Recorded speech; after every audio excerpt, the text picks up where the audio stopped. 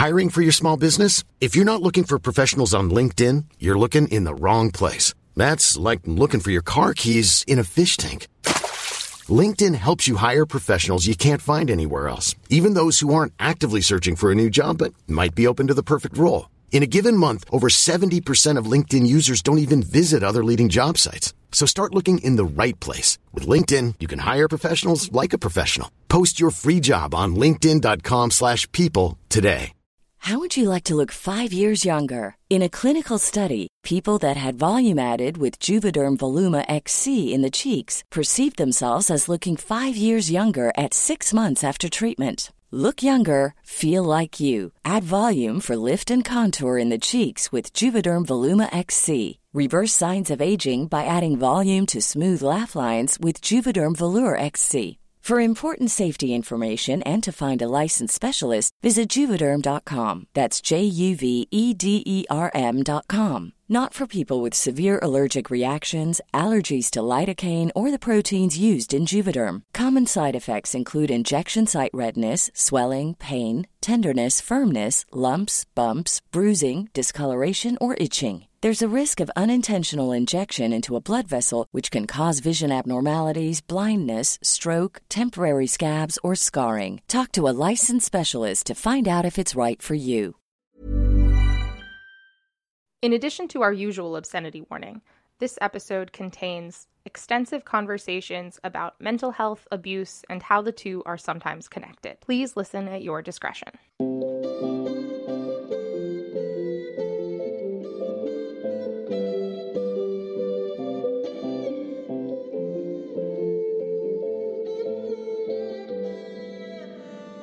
Hello, welcome to the Reading Circle Temple. I'm Molly.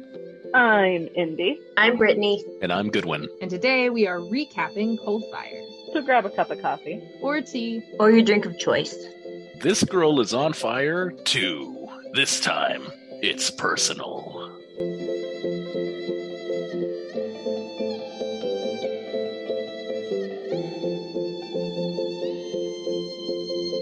Cold Fire. What is your biggest takeaway? George Bush did 9/11. That's all I got out of it. Also, the death penalty is bad. I jokingly put that too. I got best laid plans and mind your trauma. That's a good one. Yeah, definitely that one.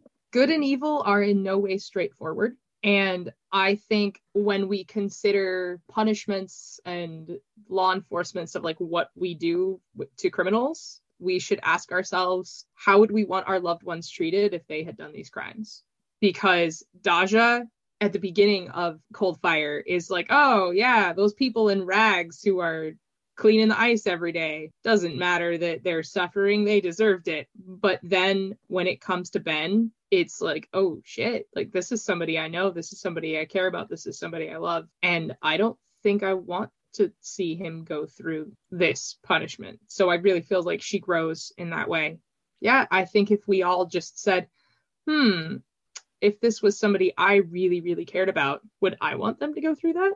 Then we might be able to come up with some better answers. My major takeaway was cut out the toxic people in your life or bad shit could happen.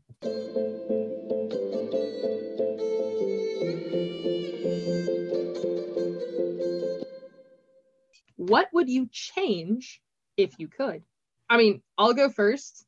Pierce doesn't usually spell shit out, but this I would fucking spell out. I would hammer home the point with the convict cruise. It gets mentioned twice, and then we have her thing with Ben, and I would directly put in the connection to make sure that the reader got the point. Make it a little less subtle. Yeah. And then I don't know if this is really something I would change, but I would be really interested to see how this book read without having the scenes from Ben's point of view. Or more accurately, if she had decided, no, I don't want the audience to know that it's Ben until Daja. Because I imagine if it had been written that way, some of the other scenes probably would have been more subtle. But I'd be really interested in seeing how that book read if we didn't see that betrayal coming. Oh man, I would have been so shocked. Like, oh no, this guy was amazing. What the fuck? I really liked it this way. I felt like this was more of a gut punch because we see it coming. That's true. And That's I feel true. like that for me at least, I felt like that made it worse. Knowing that this character that we love, and we've been through how many books? 8, 6? I'm bad at math. 7. 7 books. 7 books that we've been through with this character that we love and appreciate. We're seeing grow up, to have reality kind of like smack her head on, just be like, even the people that you think that you know and care about are capable of like deeply, deeply evil things. And seeing her get to that conclusion herself and seeing it coming was painful. All the chapters until she finally gets it were like just gut wrenching. It hurt having to watch her sit there in denial. Like, I agree, it would be interesting to see it from the other perspective, as if we didn't know it was Ben. At the same time, I think that it hits harder this way. Yeah, I think I agree. I think that it's better this way. I think part of it is watching Ben disintegrate. When we meet him, he's a pretty decent guy. He's done some bad things, burned a couple places down, but he's a good guy. He's just kind of going about shit the wrong way, and he loses into madness. Yeah, he loses everything. Full on descent into just fucking madness. This whole book kind of had something that I was reading about detective novels, because it's essentially what it is. It's a detective story, but instead of kind of the traditional whodunit, it's how catch 'em, which is neat because you don't see that a ton, but it is just a different way to deliver a very similar story. And it I feel like it does get like the audience more involved in it, just waiting to see, like I said before, knowing this character, knowing Daja, and like her getting to that point. Twilight Nights Emelon Days podcast, when they hit Circle Opens Quartet, they talked about this as like CSI Emelon. It's really a little bit more like Columbo. That is what Columbo's gimmick was we're going to show you exactly how they did it. We're going to show you who did it and how they did it. Then you watch how he solves it. But what about you guys? What would you change? I have a serious one and I have a not so serious one. I'm going to go with the not so serious one, and I'm going to actually also present this as a challenge to any of our listeners. If you write fan fiction, please send us your best Madman Scarecrow fanfic that you can, because I would have loved to see so much more. And now, okay, I'm going to throw out this to you, because what I would have loved to see, just like a little side, not obviously it's not going to be possible to see, and it wouldn't make sense to do it like this, but just that little side adventure of him, if he actually gets away and doesn't go back. I want to see what happens to him after this, because it's never mentioned again. He's never mentioned, so we don't know what happened in those 6 months. What happened? Did he go back? Aja was right. They didn't notice him because he was in the green robe. Exactly. No, he's dead. They killed him. I want to know what happened to him. The conspiracy was true. The conspiracy was true. For a more serious change is, I would have really liked for there to have been some kind of acknowledgement Ben's suffering.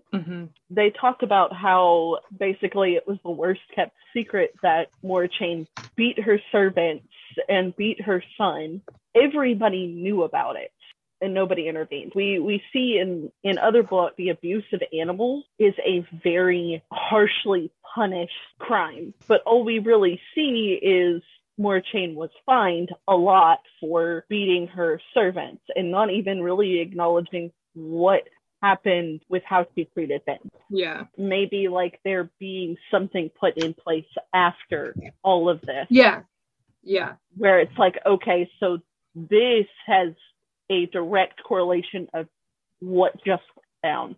We need to make stricter laws about this. As a community, they kind of acknowledge that somebody should have intervened, and maybe they put things in place to prevent this kind of thing from happening in the future. I think I would have liked to see Daja struggle more with her morality.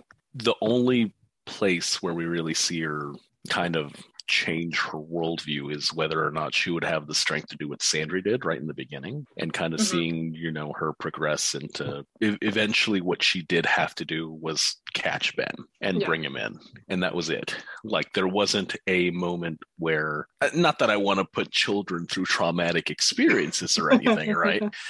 But it makes for good storytelling. It makes for good storytelling because we've kind of seen it with Sandry and Briar already. I think it would have been cool to see her have to struggle with like having to stop him before he immediately is about to hurt someone else. I think that would have been a little more interesting, as opposed to just, oh, I got you and you're going to pay for your crimes. Now, a month later, you're at the stake because obviously you're guilty, and we all know. I think it would have been interesting to have her have to face that head on with, like, can I take a life if it means saving other people? Sounds kind of nuts when you say it out loud, but it makes for good It makes for good storytelling. I feel like Tamara Pierce usually does a really good job keeping her characters where it's convincing that they are acting the way that they're supposed to. But I feel like at the beginning of this one, in chapter 3, where when we see the arsonist for the first time, before we know it's Ben, he talks about how Dahj is a goddess and he will always love her and everything. And I don't feel like that really fit in with Ben later, because we never really see that come back to fruition later on. Especially with the scene when he finally meets Frostpine, and Frostpine's like, I don't think he is after your heart or your body. And that doesn't really tie in with what we saw in chapter 3. So I feel like she usually does a really good job of keeping the characters the same, but I feel like Ben was a little more icky in the beginning. And then he just kind of, which I'm glad. I didn't want to see no, like, we don't need messing with children. I don't need it. But if you're going to make your character that, then you need to continue with it, I guess. Yeah, or maybe that beginning part could have been written a little bit differently. Yeah, exactly.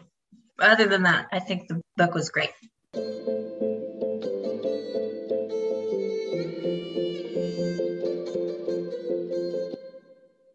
What would you like to know more about, or what do you hope to see more of in upcoming books? I am excited for the next book because I'm ready to see Triss and Nico. I'm hoping to find out more about Nico's background. We don't know nothing about the man.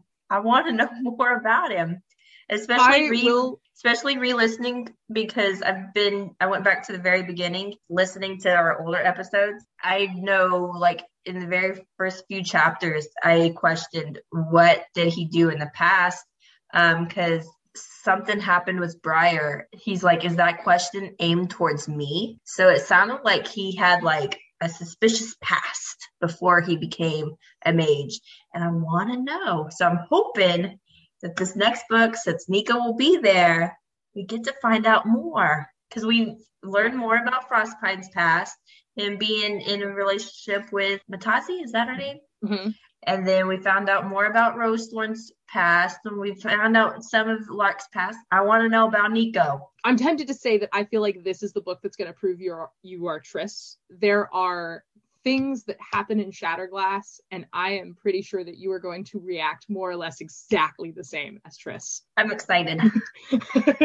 I want to know more about Morachane's backstory. We talked about the abuse that Ben went through led him to become an arsonist, that it contributed to his committing arson. So I'm curious if Morachane also went through some sort of abusive situation or traumatic situation when she was younger that led her to become abusive. Her story kind of reminds me of the story of Rebecca Lukens, who was like America's first female entrepreneur or something. I don't remember exactly what her title is, but she took over her husband's iron mill after he died. It was almost bankrupt, and she got it back up and running and paid off all their debts and got it to where it was making a profit. And there are some things that I noticed in her story that I'm like, oh, you know what? If that had happened slightly differently, I think she could have easily become like a Morachane. I guess I'm curious as to what may or may not have brought her to become abusive herself.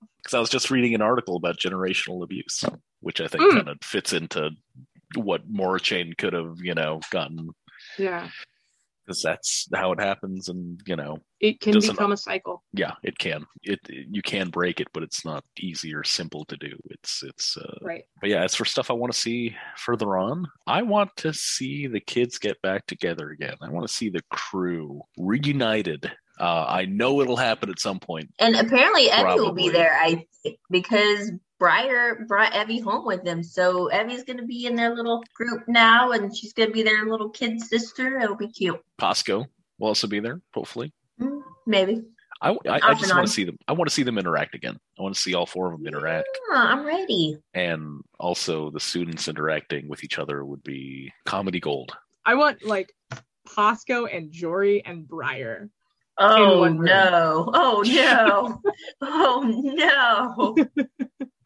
I think Evie would get on with Nia really well, though. Yeah. Yeah. Like, agree. Nia is much calmer, but I still think that they would get on pretty well. What do you think it's going to be like when the kids reunite? I feel like they have been apart for so long that I know people tend to grow apart a little bit if they're distanced from each other. So I feel like they're going to have to try to relearn stuff about each other because they've been apart for so long. And they've gone through very traumatic experience, just on top of what they've Again. already been through. Yeah.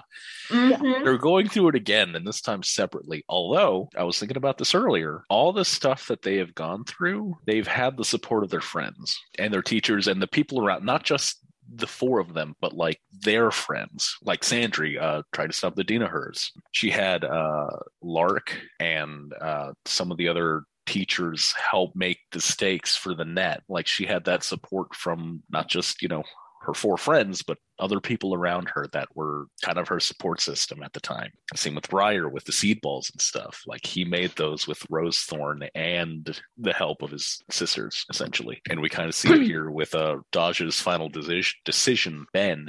It wasn't just her magic reaching into the fire. It was also Frostpine and I believe it was Nia. Nutcracker and Jory.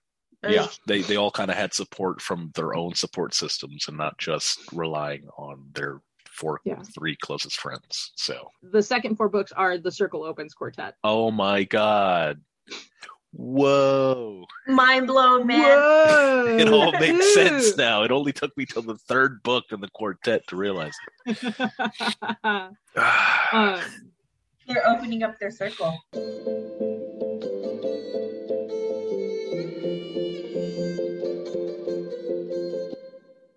All right, so who's your favorite new character? Of the 3 books or of just this one? See, so I asked this question in Magic Steps.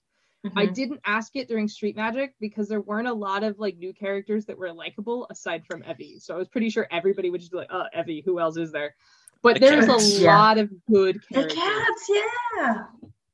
That's true. Okay. There's a lot of really good new characters in Cold Fire. So who's your favorite character from Cold Fire that like you haven't met before? That's hard, but I'm gonna probably have to go with Cole and Matazi. They're so cute, and they're so supportive of their daughters, and it's just so refreshing to see good parents in this series. We don't have many. I mean, yeah, we have Lark and Rosethorn, but they're not their biological parents. All the biological parents have been shit so far. So it's really refreshing to see some good parents. Not all biological parents are shit. That No, doesn't mean I'm sure there's anything Daj's wrong with family adoptive was parents, probably but- fine. That's true. That's true. We They- don't meet Daj's family. I'm sure they were fine, but they still also didn't let her do the things that she wanted to do. So they were probably good people, but they still did shitty things to her. So Cole and Matazi, I didn't see a whole lot of shitty stuff that they did. They encouraged their children to pursue the things that they were interested in, which was awesome. And then they were also involved in their community and did things for the community, not just their children, but just them being people in general. They were just amazing. I really liked them. They're really cool people. I remember Jory and Daja went to Blackfly Bog. Alenica agreed to take her on. And I remember Brittany saying, like, I wonder how her family's going to react because they're these like rich people and how are they going to feel about her going in there? And I feel like there was like a mention of like the grandmother being upset, but there was no evidence that Cole and Matazi, they seemed totally chill with it. Because literally Matazi's thing is just, oh, we didn't think she took students, but okay. Yeah. I really like them. I really like Surge. I think he's a lot of fun. He's Santa. And he's Santa Claus. I love Potcracker. I love seeing another Cook Mage. But my favorite that tops the list has got to be our Looney, Scarecrow Man. I adore Scarecrow Man. I'm indifferent. It's just like, okay, he's a character. He's in there. Like most people were with Kirel. Like, he's just there. Like, yeah.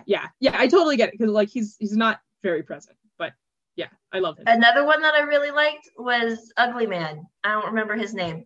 He's great as well. Yeah. Tarod is amazing. Tarod is really also really awesome. Indy, do you want to add anything? I fully agree with all of them. I genuinely do love Colin Matazzi just because amazing parenting there. I aspire to be them.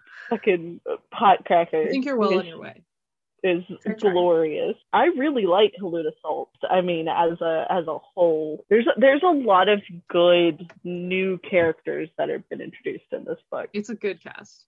Yeah. All right. Sorry, Goodwin. What were you gonna say? Those were literally my two choices. Were Matazzi and Cole were number one, and Halluda Salt was my number two because I like the hard boiled detective trope, even though she is kind of a realist. Like she can see kind of cynical. Yeah, thank you. She's cynical, but she's still kind enough to talk to Daja in a very considerate way when she kind of confronts her about her magic being found at the scene of the explosion at the bathhouse. Like she's dealt with enough cases to know how people act and what can kind of lead them to do this sort of stuff, but she's still kind enough to not be a jerk to her because she knows it's not her fault and she's been tricked by this evil man, and so she's very considerate in the way that she talks to her while still making her understand exactly what happened. And you said you like the hard-boiled detective trope. We all loved Wulfric Snaptrap, but I would not describe him as a hard-boiled detective. No, that is a goofy-ass man. And there's nothing wrong with that. But I feel like Wulfric Snaptrap might be the actual Columbo of Emelon. He knows what he's doing, but everybody just kind of looks at him. They're like, "Who the fuck are you? How did you become head detective again?" Oh yeah, because he's smart, but he doesn't show it off. He's not very upfront with his like Columbo. Exactly like Columbo. He disarms people with how goofy and almost bumbling he appears, but he knew what he was doing. It was unfortunate. Rest in peace, Wulfric Snaptrap.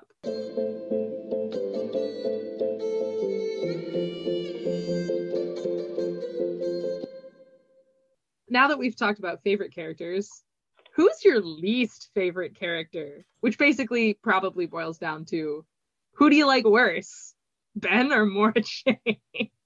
I'm gonna have to go with Morchain. She's a fucking bitch. She's a nightmare. I actually wrote this down. Morchain is an everyday evil, and Ben is a manufactured evil. Zanadia is this epitome evil, right? We have decided that this is the worst of the worst because this person is just horrible to be horrible. That's who I aspire to be as well. Like with Morchain is we kind of talked about it at the beginning, and in everyday evil. We've all dealt with Morchain on a daily basis. We know that person. Yeah. And Ben is this kind of manufactured evil. Like, we can assume an understanding point that we have that there is depression and probably a lot of survivor's guilt and some more just trauma upon trauma upon trauma that has made Ben to be what Ben is. And he is a horrible, awful, terrible human being, not because of the trauma that he's been through or the environment in which he was raised, but because of how he chose to express those things. Right. And I agree with Brittany. Morchain's worse. So I asked this question because, as I told you before, our episode that we did with Circle of Friendship, when I asked them, who do you dislike? And they said, Cold Fire. And I was like, well, there's a couple there. And they were like, the obvious one. I think that they meant Ben. But to me, I have always disliked Morchain more for some reason. And I think what it is that my dislike, my just straight dislike for them is probably equal but my like for Ben and my respect and appreciation of him is higher. And so when it balances out, Ben is a terrible person, and yet the person who I really can't stand is Mora Chain. Goodwin is like leaning back in his chair and making exasperated faces. Goodwin, are you gonna counter us all now? I'm afraid I'm gonna have to. Go ahead. All right, do it. No, I really want to hear this. I do want to say I get it, and she is kind of that everyday evil, but Ben did kind of murder a couple hundred people and blow up a building and burn down a hospital, and Mora Chain just beat some people. That being said, she kind of is one of the root causes for Ben doing this, so I get that. But the man is essentially a terrorist, and he has, aside from the making decent firefighting techniques a thing on these islands, he has no redeeming qualities whatsoever. Neither does Mora Chain, right? And I get that, but I think that the evil that he caused was he put more suffering into the world than she did. I agree, but with no Mora Chain, there's no Ben. He would have been a decent person. He would have been fucking psychotic. But we also don't want to fall into the like trap of blaming her for his actions. Yeah. Because he could have just been a meek, stinky little man, unfortunately being treated shittily by his mother. But without the loss of his family in a fire, he probably wouldn't have gone down that route either. So, like, this goes back to my big takeaway, which is mind your trauma. I'm not saying that Ben is not a terrible person, and that when you take your trauma and your mental illness and you inflict it upon other people, you are a problem. But I feel like both of them do that. They both do. I don't want it to take away from the absolute spiral that Ben went down, and he became this absolutely terrible human being who put so much pain and hurt and suffering into the world. I still have to go with Mora Chain as the worst of the two, purely because of the fact of there was ample opportunity for there to be something redeemable about her, and we saw nothing redeemable about her. We see what Ben used to be, and what Ben used to be was good. Again, I'm not saying that he is not a horrible person by the end of this book. I'm just saying that we have seen something in him that was good and was trying to do something better. And we never, ever saw Mora Chain do anything good. I mean, besides the twins, that's the only good that she put in the world. Collaterally, Ben is worse. But as a human being, I do still feel that Mora Chain is worse. That's just character, like the way that the character is written is, if I can't find anything redeemable about you, you're just terrible.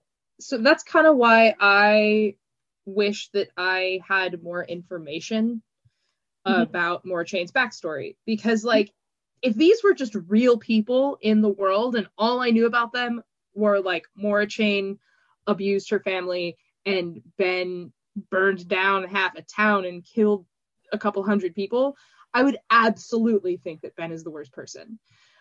But because I have seen what Ben was before, and I've seen that decline, Ben makes me sad. It's like you had so much potential, and Mora Chain just makes me angry. Reading this book, Mora Chain always stood out to me as like horrible. Like I always just really, really disliked Mora Chain.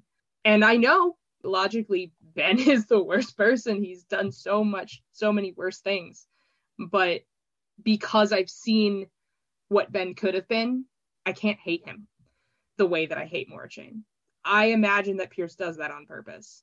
And I feel like Pierce does do this on purpose, and especially because of how the story is told. Through Daja, who befriends Ben before his decline. And honestly, like I said earlier, that I would be interested in how this book would read if we didn't have the scenes from Ben's point of view. Probably that would be the big difference, is I would no longer feel sympathetic toward Ben. I would just think he was a terrible person instead of seeing his wasted potential. Yeah.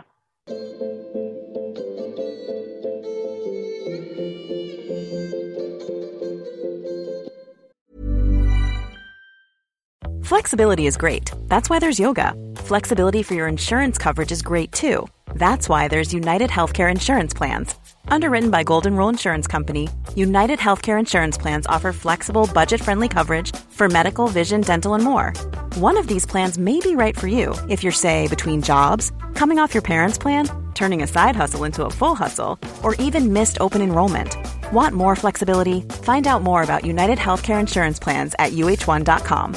If you thought the only way to get a more defined jawline with natural-looking results was through surgery, think again. Juvederm Volux XC is a non-surgical injectable gel filler that improves moderate to severe loss of jawline definition and can help you achieve natural-looking results with little downtime. Even better, this improved definition lasts up to 1 year with optimal treatment. No maintenance required. Improve jawline definition for a smooth, sculpted look with Juvederm Volux XC. For important safety information and to find a licensed specialist, visit Juvederm.com. That's Juvederm.com. Not for people with severe allergic reactions, allergies to lidocaine, or the proteins used in Juvederm. Common side effects include injection site redness, swelling, pain, tenderness, firmness, lumps, bumps, bruising, discoloration, or itching. There's a risk of unintentional injection into a blood vessel, which can cause vision abnormalities, blindness, stroke, temporary scabs, or scarring. Talk to a licensed specialist to find out if it's right for you. If you're looking for plump lips that last, you need to know about Juvederm lip fillers. With Juvederm Volbella XC and Juvederm Ultra XC, your lip look, whether it's subtle or bold, can last up to 1 full year with optimal treatment and no additional maintenance. Find a licensed specialist and see if it's right for you at Juvederm.com today. That's Juvederm.com. Add fullness to lips in adults over 21 with Juvederm Volbella XC or Juvederm Ultra XC. Do not use if you have severe allergies or a history of severe allergic reactions, or if you're allergic to lidocaine or the proteins used in Juvederm. Tell your doctor if you have a history of scarring or taking medicines that decrease the body's immune response or that can prolong bleeding. Common side effects include injection site redness, swelling, pain, tenderness, firmness, lumps, bumps, bruising, discoloration, or itching. As with all fillers, there's a rare risk of unintentional injection into a blood vessel, which can cause vision abnormalities, blindness, stroke, temporary scabs, or scarring. For full important safety information, visit Juvederm.com. Ready to pop the question? The jewelers at BlueNile.com have got sparkle down to a science with beautiful lab-grown diamonds worthy of your most brilliant moments. Their lab-grown diamonds are independently graded and guaranteed identical to natural diamonds, and they're ready to ship to your door. Go to BlueNile.com and use promo code LISTEN to get $50 off your purchase of $500 or more. That's code LISTEN at BlueNile.com for $50 off. BlueNile.com, code LISTEN. For me and Natalie, how was this book different this go around? Ooh. I got a lot to unpack here. First of all, I couldn't put it down. Just like you guys know, I finished this book when we were recording like chapter 6 or something. I just like plowed through it, couldn't stop reading. But I really related to this book this go around. I haven't experienced what Daja experienced in the sense that I know somebody who was a arsonist or a mass murderer. But 2 things. One is I had a very good friend who, long story short, like some unsavory things came out about this person. And I don't even really fully know what they all are. It was very interesting for me because I had seen similar things going on with like celebrities in the news, and it's very easy to like condemn these people and be like, oh, what a terrible person. And then suddenly it was like, well, shit. And it was very similar to Daja, where like I could see this buildup coming and I didn't want to admit it. I still have a very awkward relationship with this person because I guess I don't want to just be like, oh, well, you're a terrible person, I'm never going to speak to you again. There are people who have cut ties with them, and I understand their reasons for cutting ties with them, and I don't blame them in any way. But I feel like I did tell them, like, up front, look, I will cut ties with you if I don't know that you're actually, like, working towards improvement, because you need to get better. But it's also, like, still really awkward being around this person. Granted, this happened not super long before COVID, maybe a whole year before COVID. And so we haven't interacted a whole lot anyway, because, like, we haven't seen each other during the pandemic or anything. But yeah, so this reminded me a lot of that. And then in the last episode, I mentioned Liel Leibovitz, and this is the part where I'm going to throw him under the bus, despite me like really liking this podcaster. And I can talk about this very openly because this is a public person, and this is a thing that happened on a podcast. So on the Unorthodox podcast, they interviewed, I do not remember this lady's name, probably because I just didn't care because I was so frustrated with what went down. They interviewed this lady who is literally a multimillionaire. She started like a line of designer fashion for pregnant women, which I guess a lot of people like, blah, blah, blah, this was groundbreaking and whatever. And she's very much one of those like stories that we've talked about. Got a loan from the wealthy dad to start this business, and then it was successful and made millions of dollars. She didn't get $1 million loan. She got like I've seen a couple of different numbers to like 25,000, 50,000, somewhere in there, but still like that's 1 or 2 years salary for me. So to me, that is a lot of money. And when I listened to it, I know I told you guys some of this before, because she talks about how like the family in Charlie and the Chocolate Factory was so cozy. And I was like, no, they were impoverished and like couldn't eat. But the thing is, like, the first time I listened to the interview, I was just like, whatever, like this is some rich lady who's like out of touch. I don't really care. But at the end, she talks about how like journalists will criticize her family for like throwing big fancy parties or whatever. What happens is that Liel Leibovitz, he's been an important factor in my journey into Judaism. I decided last year that I wanted to convert to Judaism, and this person has been very important in that. And he's like, yeah, well, some people are jaundiced and anti-rich because they don't want to do the work and self-actualize. And to me, this is a lot of just garbage bullshit that people spew to help keep the poor and make excuses for the rich to not help contribute to getting people out of poverty. And I wrote a letter to the podcast, which they actually read on air. I feel that I did not do the letter justice. Like, I didn't express my real issues because it sounds like I'm just frustrated at this lady for being rich. And I realized my problem has nothing to do with her. What happened was I felt betrayed by this person who, like, I really admired. And then he spat what to me is some of the, like, vilest bullshit that you can spit. Obviously, he's not an arsonist, but I kind of connected to this book at that moment. And just like, yeah, what do you do when it's the person who like you idolize who turns out to be doing the thing that you hate? Don't meet your heroes. Yep. Yeah. My difference this time through is I think that I, believe it or not, was somehow more sympathetic to Moira Chain. Agreed. Because we don't have her full story. I'm going to sound super contradictory here, is we don't know what went on in her life to make her as she is. I remember the first time I read this, I was like, hell yeah, fucking Moira Chain deserved what she got. She deserved what she got, and she deserved more of it. Now, we don't know what caused her to be what she is.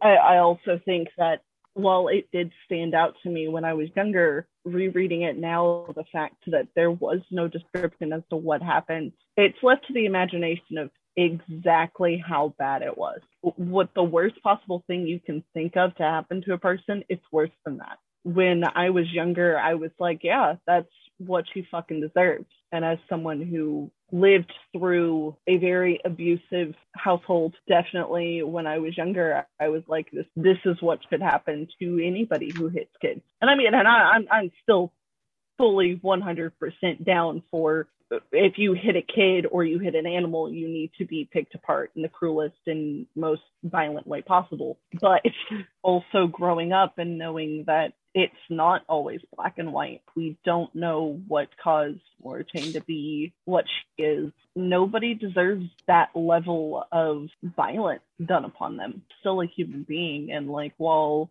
despicable and horrible as she may be, as a very violent person in general, I feel like I'm becoming less liberal with my violence. I mean, I can't really say that it clicked in a way any different than from when I read it as a kid. I just think that now, with a little bit more of a worldview, I think that as angry as I was as a kid and as gung-ho about an eye for an eye, as an adult, I realized you can't just get away with doing things like that to people because it's not good for you. They might deserve it, but it's not good for you. So yeah, I somehow became more sympathetic to Moritane, and that sounds completely contradictory to everything I've said in this entire season. Yeah, I get it.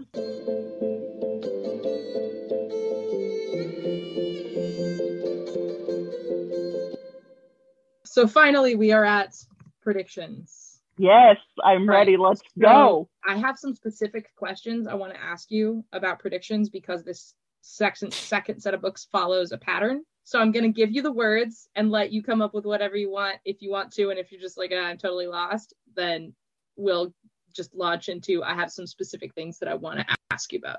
Sound good? Mm-hmm. All right. So here's your 3 words. Cast, lightning, chime. Cast. I know is there's like 3 of them. Arm cast or like casting a line, but it's spelled with the E. I don't know that cast with the E. Social order. They use that a lot in India with like having people of a higher caste being like more influential, or people in lower castes are looked down upon. Social layers, I guess. Makes sense because she's a merchant, but I feel like she outgrew her, I don't know. Lightning, of course. She's a weather witch, so of course there's gonna be lightning in there. That one's a duh. Chime. That's more weather witch stuff, like wind chimes or something. I don't know. So there's going to be wind chimes involved. Lightning and wind chimes. This series follows a pattern. She's going to get a student. There's going to be some bad people, and she's going to have to decide whether she's going to be able to kill that person or not. And she's going to murder them. See, you've already predicted the book, and you've done a decent job. You didn't even need me to give you 3 words. Triss and Nico are traveling. We've been told they're traveling south. Where do you think they are? What do you think this place is going to be like? It's going to be a lot warmer than this last book. I think they're in Africa. They're in the jungle. They did. Maybe they're in the desert. Oh, shatter glass, lightning. When lightning hits sand, it turns into glass. It does. And people be shattering glass. Glass is a thing you can see through. Nico sees through stuff. Maybe with Nico the dies. scrying mirrors. No, don't do that. He is old. Does Nico die? He was 53 when they were 10, so he's 57 now. I did also mention in a previous episode, if it helps, that there's going to be a mage conference in this book. Okay. I wouldn't think they would have a conference in the desert, so maybe there's a magic spot in the desert where everyone. They're in the Mirage area. Maybe it's like Magic Burning Man. I could see Lark go into Burning Man, but Nico, no, he's too dignified for that. That's the thing. He used to do this shit as a kid. This is his backstory. This is what he did as a young man. Yeah. and Triss is like, why are we here? What is going on? He's trying to relive his youth. Through Triss. So Nico's going through a midlife crisis. Bingo. Well, I think he's 57, so that checks out. Wow. How is Triss going to react to this midlife crisis? She is not going to take his shit. She's going to be like, oh my God. It's so sucks. Embarrassing. This is awful. Old man. You didn't even bring drugs. What was the point? Dad, we can't go to Burning Man and not have drugs. What's wrong with you? You're too young for drugs.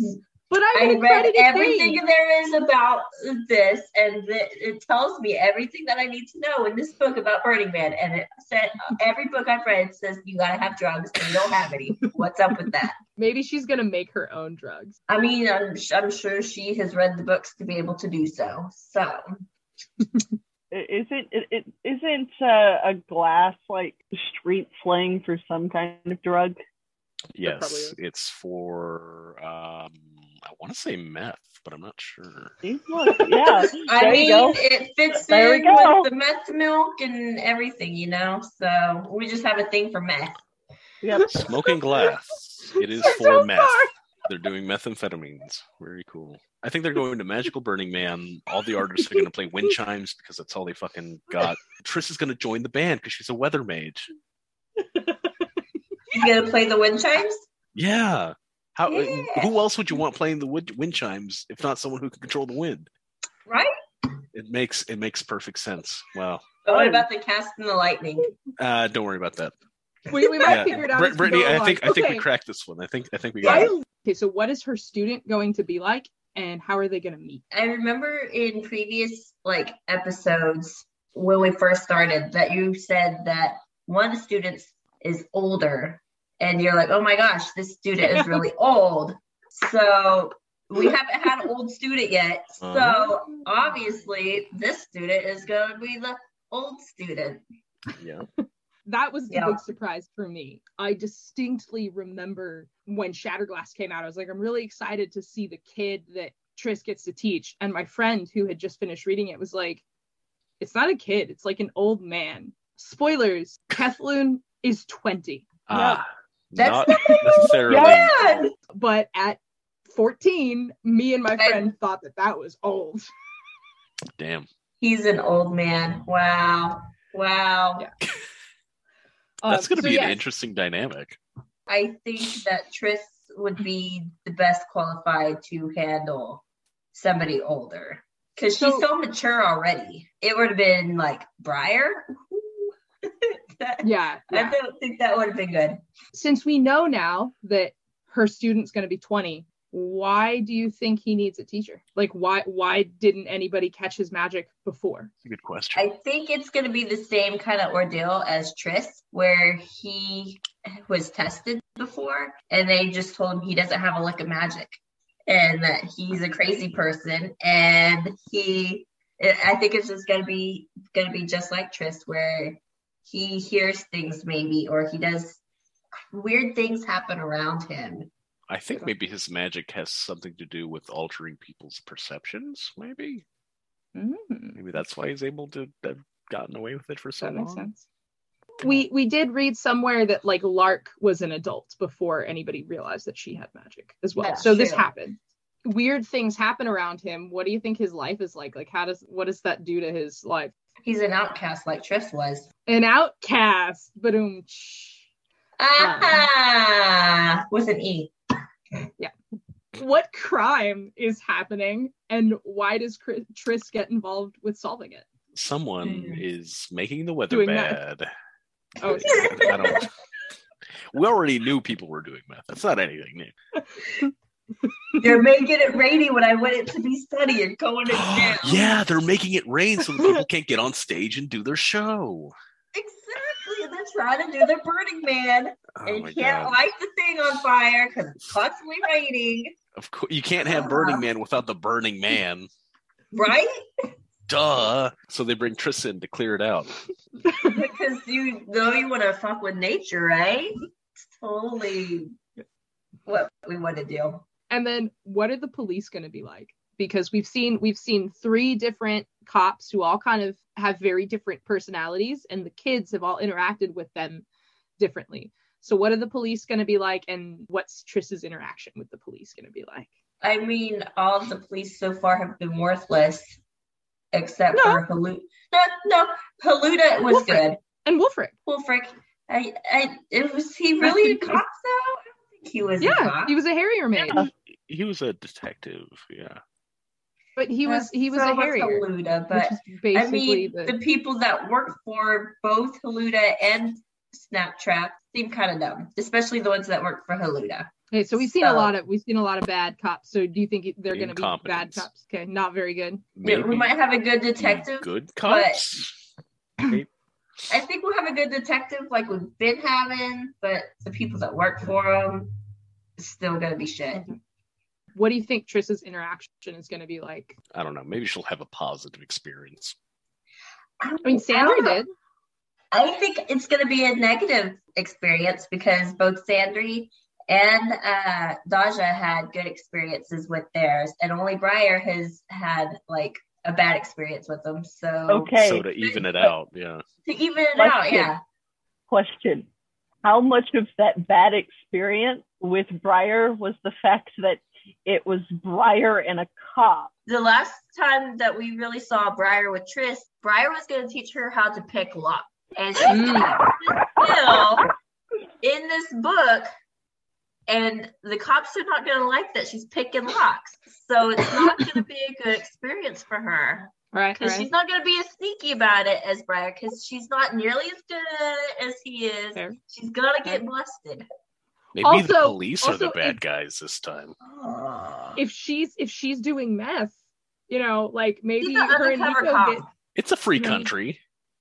I think she's going to be like an undercover cop. They're going to want her to be like up in the business with everybody else, doing meth with everybody.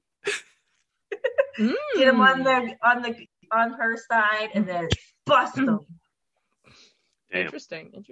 Yeah. That brings us to the last question, which is, what Disney movie is this? Oh, geez. I don't think any Disney people do bad and go to Burning Man. Well, I mean, we can expand it from Disney movie. I know at least one of the books was supposed to be West Side Story, and Sandry's book was supposed to be Footloose. We also had Labyrinth in there for one of them, too. And it was Magic Steps was Labyrinth meets Footloose. Yeah. Yeah. Okay, so I guess I should say what like crossover this should be, because Magic Steps was Labyrinth meets Footloose. Street Magic was West Side Story meets Aladdin meets West Side Story, yeah. And Dodge's was Howl's Moving Castle Entangled. So what crossover are we working with? Oh man. Breaking Bad's got to be one of them. Breaking Bad. I was gonna say Breaking Bad. And then is there any movies about Burning Man? Maybe it's something similar where they burn stuff. Like, what's the like bonfire night thing in the UK? Guy Fawkes Day. So maybe it's like Breaking Bad meets V for Vendetta, which means this is going to be really fucking gritty. The gunpowder plot. Yeah, Guy Fawkes Night, November 5th. They do a big bonfire. They burn a guy. Remember the 5th of November, the gunpowder treason and plot. I see no reason why gunpowder treason should ever be forgot. The most important part that you don't forget is the part I forgot. V for Vendetta meets Breaking Bad. Unfortunately, we're going to have to go with that. If that is the case, this is going to be very dark and gritty. I have not ever seen V for Vendetta, and I only vaguely know anything about Breaking. V for Vendetta, knowing your dislike of violence. Not a Britney movie. However, it is a phenomenal movie.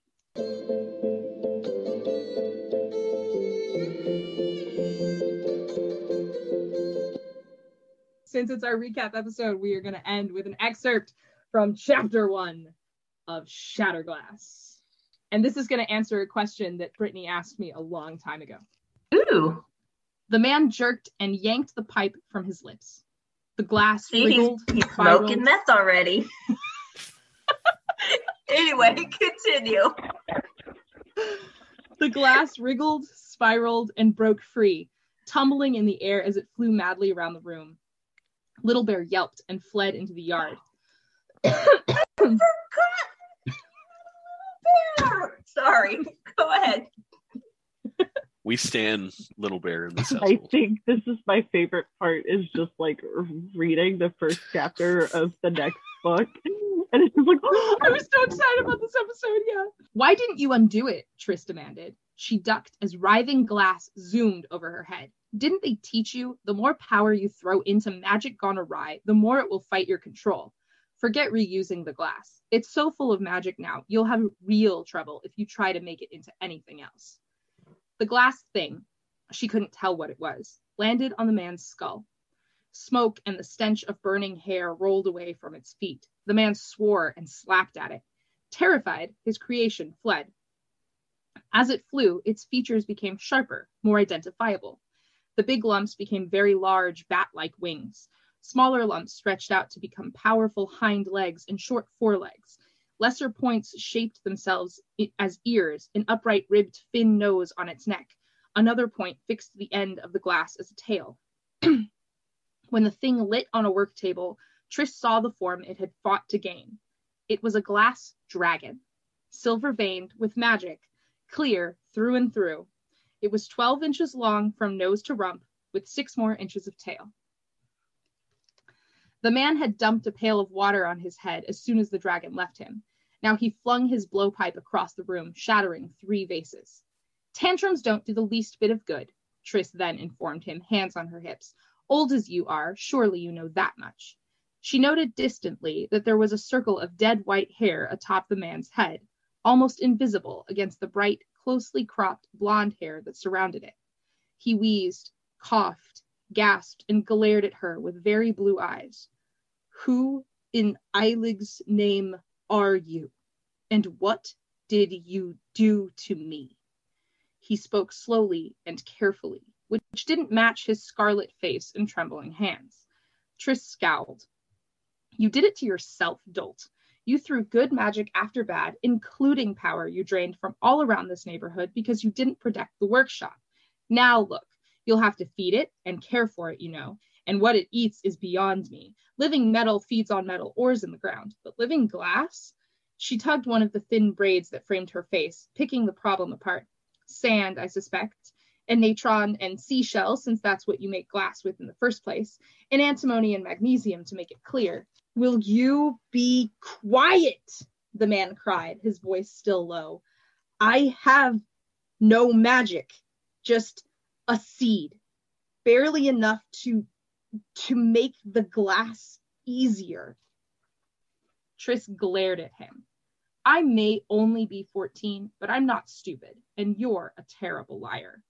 The glassblower doubled his big hands into fists. I am not a liar, he cried, his slow words a sharp contrast to his enraged face.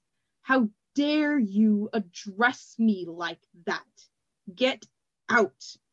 Little Bear didn't like the thing that zipped so dangerously around the workshop, but even less did he like the glassblower. He thrust himself between Triss and the man, hackles up, lips peeled away from his teeth, a low growl rumbling through his large chest. Now look, Triss said with a sigh, you upset my dog. The glassblower backed away. I am a journeyman of the Glassmakers Guild, he said, forcing the words past clumsy lips. I have no magic. I am no liar. I want you and your dog gone, and that thing you made too. I made, Triss demanded, aghast, as if I didn't see the power flow from you into the glass. Look, Master Jumped Up Journeyman, that dragon is your creation. The glassblower yelled and grabbed a long pair of metal tongs. The dragon had landed on a work table and was trying to climb into a jar on top of it. Get out of there, he cried, smacking the tongs on the table a half inch from the dragon's tail. Coloring agents cost money. His sluggish speech was in sharp contrast to his quick strike at the dragon. The glass creature leaped clear before the glassblower could shatter it with a second blow. It flew to a shelf on the wall, its front half covered with powder. Clinging to the shelf, it spat blue fire at its attacker. Once clear of its muzzle, the flame solidified and fell to shatter on the floor. Shatter glass! It's so cool. Shatter glass. Reading Circle Temple is produced by us, Molly, Brittany, Indy, And Goodwin. If you like the show, tell your friends about us. If you don't like the show, tell your enemies.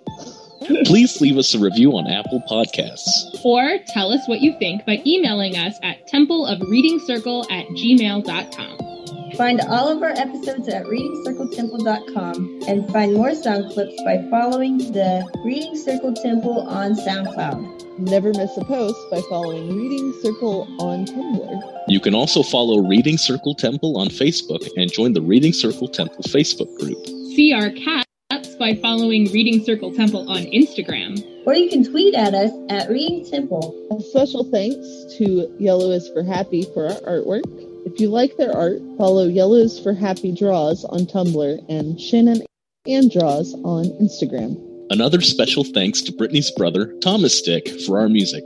Find more of his music by following Thomas Dick on SoundCloud. Thanks to Tamara Pierce for writing The Circle of Magic, and thanks to you for listening.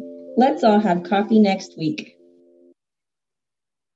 Briar's book was 3 because Cats was also in there. Yeah. Because Cats was one of our... Right. Yeah. That was I wish we hadn't remembered that. I tried to forget it. Cool fact, a crocodile can't stick out its tongue. Also, you can get health insurance for a month or just under a year in some states. United Healthcare short-term insurance plans, underwritten by Golden Rule Insurance Company, offer flexible, budget-friendly coverage for you. Learn more at uh1.com. Hey, it's Danny Pellegrino from Everything Iconic. Ready to upgrade your style game without blowing your budget? Check out Quince. They've got all the good stuff, shirts and polos, activewear, and fine leather goods, all at 50 to 80% less than other high-end brands. And the best part? They're all about safe, ethical, and responsible manufacturing. Get that luxury vibe without the luxury price tag. Hit up quince.com/upgrade for free shipping and 365-day returns on your next order. That's quince.com/upgrade. Want to get a chiseled look in the jawline? Sculpt and shape your jawline with added volume from Juvederm Volux XC. Juvederm Volux XC is an injectable gel specifically designed to be robust enough to improve moderate to severe loss of jawline definition. And it is the first and only hyaluronic acid filler approved for the jawline. Add volume to your jawline for a chiseled look with Juvederm Volux XC. For important safety information and to find a licensed specialist, visit Juvederm.com. That's Juvederm.com. Not for people with severe allergic reactions, allergies to lidocaine, or the proteins used in Juvederm. Common side effects include injection site redness, swelling, pain, tenderness, firmness, lumps, bumps, bruising, discoloration, or itching. There's a risk of unintentional injection into a blood vessel, which can cause vision abnormalities, blindness, stroke, temporary scabs, or scarring. Talk to a licensed specialist to find out if it's right for you. Visit Juvederm.com. That's Juvederm.com.